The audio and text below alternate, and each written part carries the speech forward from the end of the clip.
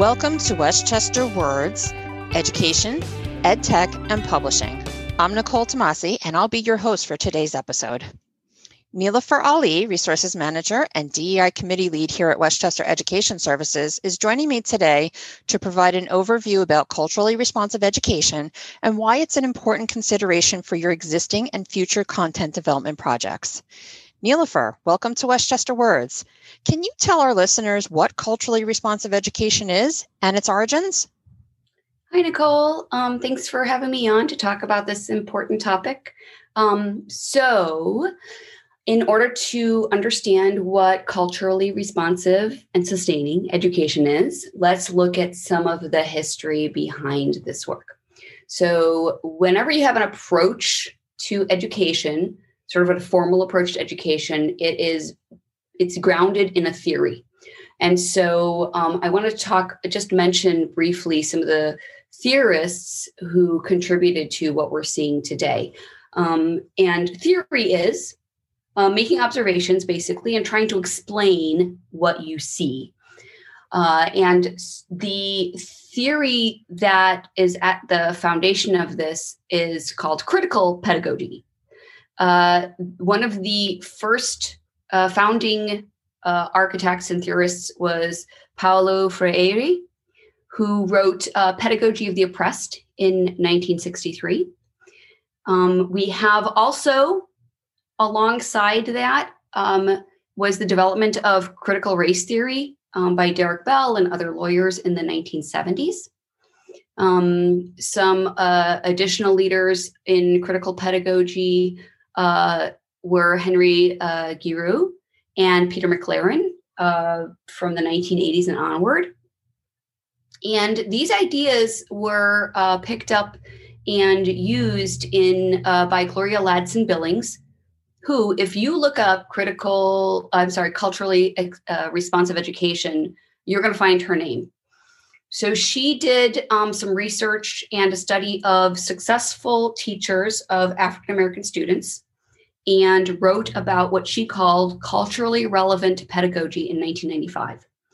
And she outlined three criteria for this culturally relevant pedagogy, which were academic success, so that students would experience academic success and academic excellence. The second is to help students develop positive ethnic and cultural identities while helping them achieve academically. And third is to support students' ability to recognize current and social inequalities, to understand those inequalities, and to critique them.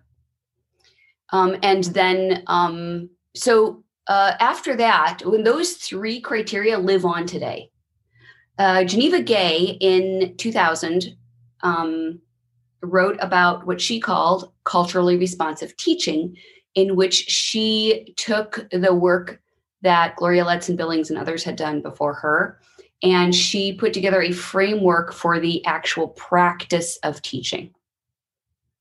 In 2017, Django Paris and Sami H. Alim pushed the envelope further and wrote about culturally sustaining pedagogy, which doesn't just draw on student culture, but it sustains it.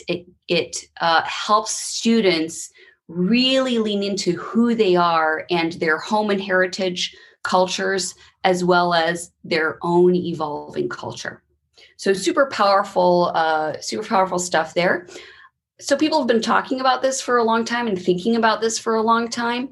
Long before this, Dr. Carter G. Woodson wrote in 1933, The Miseducation of the Negro, in which he discussed how African-American students were basically being indoctrinated into a white supremacist culture and primed to accept and expect an inferior position in American society, inferior to whites, essentially. So all of this to say that this isn't something new at all, although it's trendy right now. The behind the scenes push is ongoing and evolving. So why is it trendy right now? Well, inequity and violence and oppression, subtle and overt, happens all the time. Sometimes it gets caught on camera and goes viral, as we say now. So then the spotlight lands for a few minutes on how these iniquities and oppressions are perpetrated in our education system. And the spotlight highlights the work that still needs to be done. So every time this happens, more people increase their awareness of what it's like for marginalized and oppressed people in society to live here. They increase their awareness of what it's like to be disabled from the LGBTQ community, to not be Christian, to be Black, Brown, or Indigenous.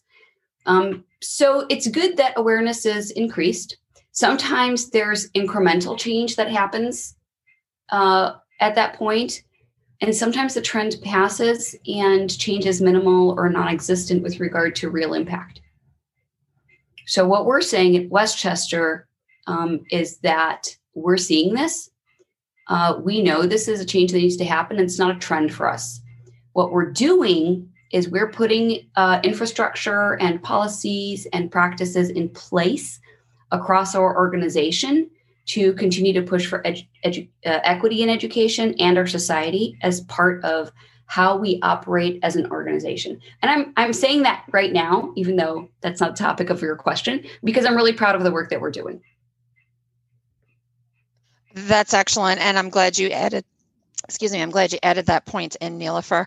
So now that our listeners have a better understanding of the foundations of what they're seeing today and what, now that they understand that this is a deep-rooted movement for materials to be culturally responsive and taught in a culturally responsive way, what can you explain for our listeners about the different levels of the reviews of culturally responsive material that companies can work with Westchester on? That's a good question. So where do people come in at, right? I just want to give kudos to our clients, first of all, because the ones that approach us are among those that are really stepping up to the plate and working towards some very solid and positive change. What we find is that clients who approach us is they all know that something is wrong or potentially wrong with their material. So we have three categories of people that I think of. Some of them, the first category, they have a pretty good idea of the extent to which their material is problematic and sometimes even recognize that it's harmful. Most often, that's a realization that has come to them over time, even as they've tried to create material in the past with better representation. So what happened, right? Historically, this industry has been dominated by white people, white middle-class women with a few men, more men in leadership. So often, as good and sincere of heart as these folks really are, in my experience, some of them still have pretty significant blind spots, which is changing and changing rapidly at this point, as I described before. So this first category of people are people who have a pretty good idea of what's at stake and what's wrong.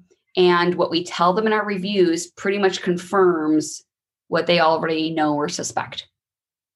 So then you have the second category of people, which are folks who have partially formed ideas about the extent of the issue. So maybe their blind spots are a little bit bigger, and how to remedy, the issues. So meaning they don't know the full extent to which their material is problematic. Okay. We know that people are at different levels of understanding.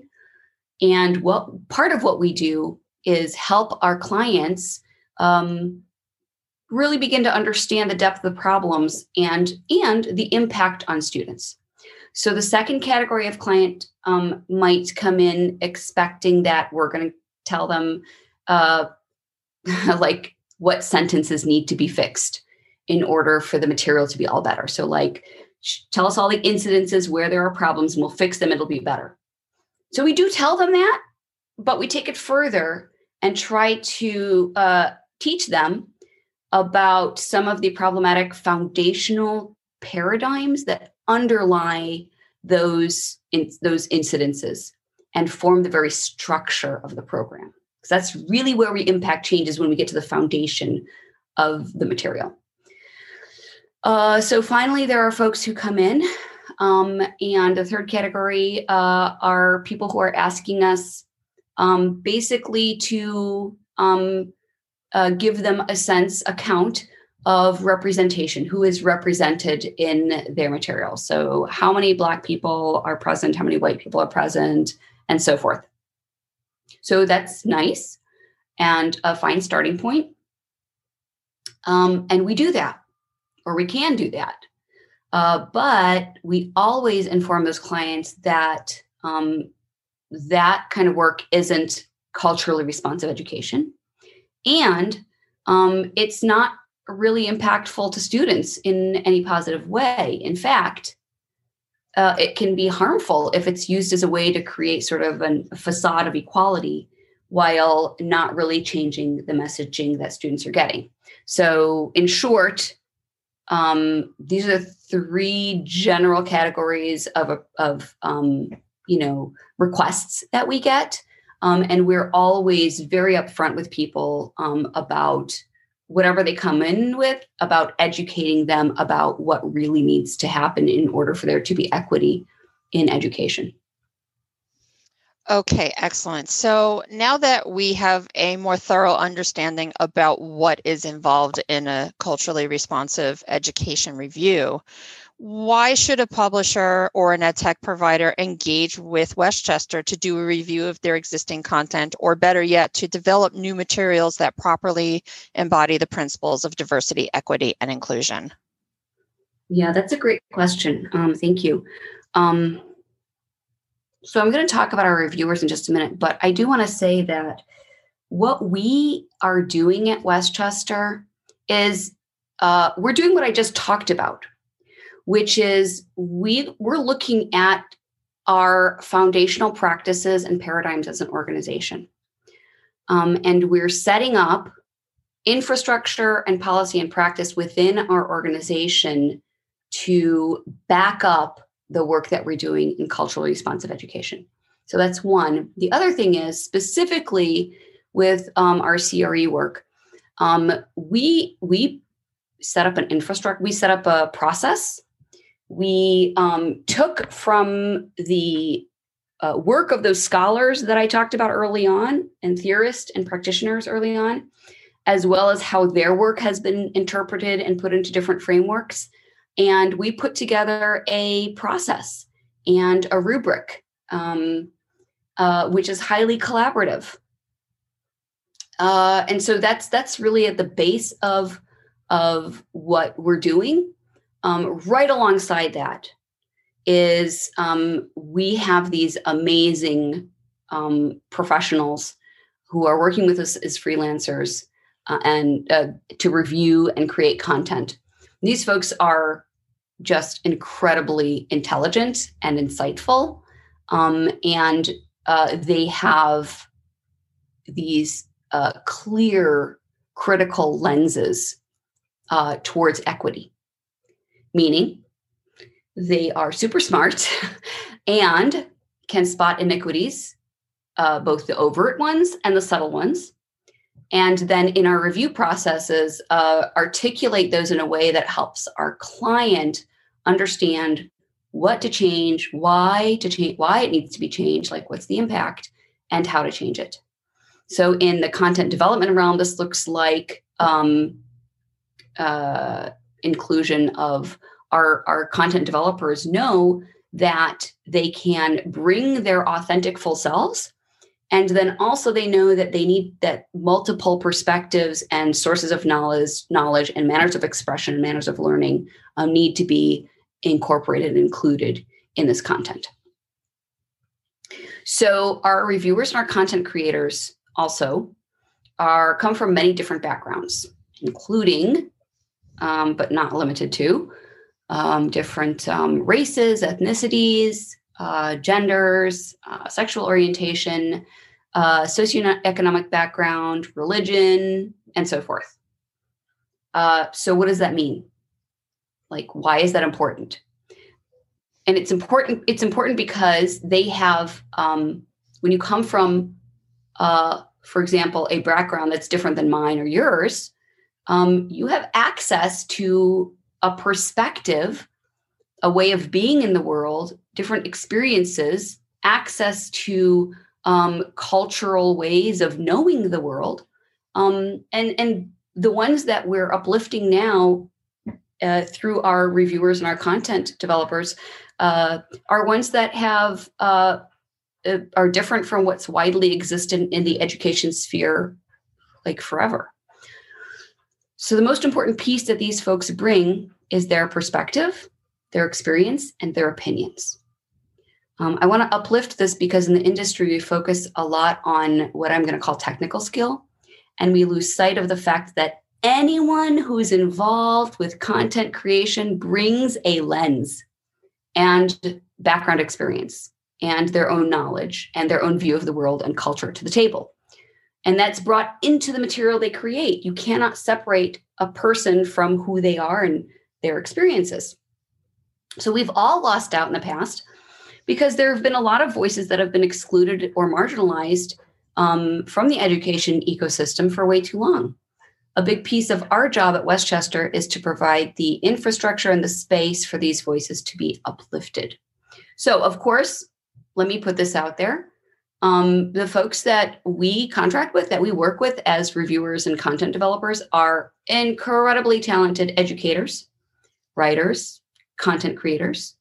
They write professionally, they edit professionally, they've trained formally in these areas. They've taught in classrooms, they've created curricula that's culturally responsive or culturally sustaining. And some have even battled or fought their school districts in order to be able to teach this way. So I just want to say that I have the utmost of admiration and respect for these, frankly, brilliant professionals. Nilofer, thank you so much for taking the time today to give us a comprehensive introduction to what culturally responsive education is, and also why it's such an essential component for content that is historically accurate and also allows students to see themselves and gain an understanding for the experiences of their fellow students who are from other cultures. For our listeners, if you're interested in learning more about culturally responsive education and how West Chester can improve your existing content or help you to develop new material that incorporates all these important principles, please visit our website at westchestereducationservices.com and click the Culturally Responsive Education menu on our homepage, where you can find more information not only about the reviews, but various resources about diversity, equity, and inclusion. So with that, I would like to thank you all for listening to today's episode of West Chester Words and invite you to join us next time. To share your words with us about today's episode, please email us at westchesterwords@westchesteredservices, that's EDSVCS.com. Thank you again.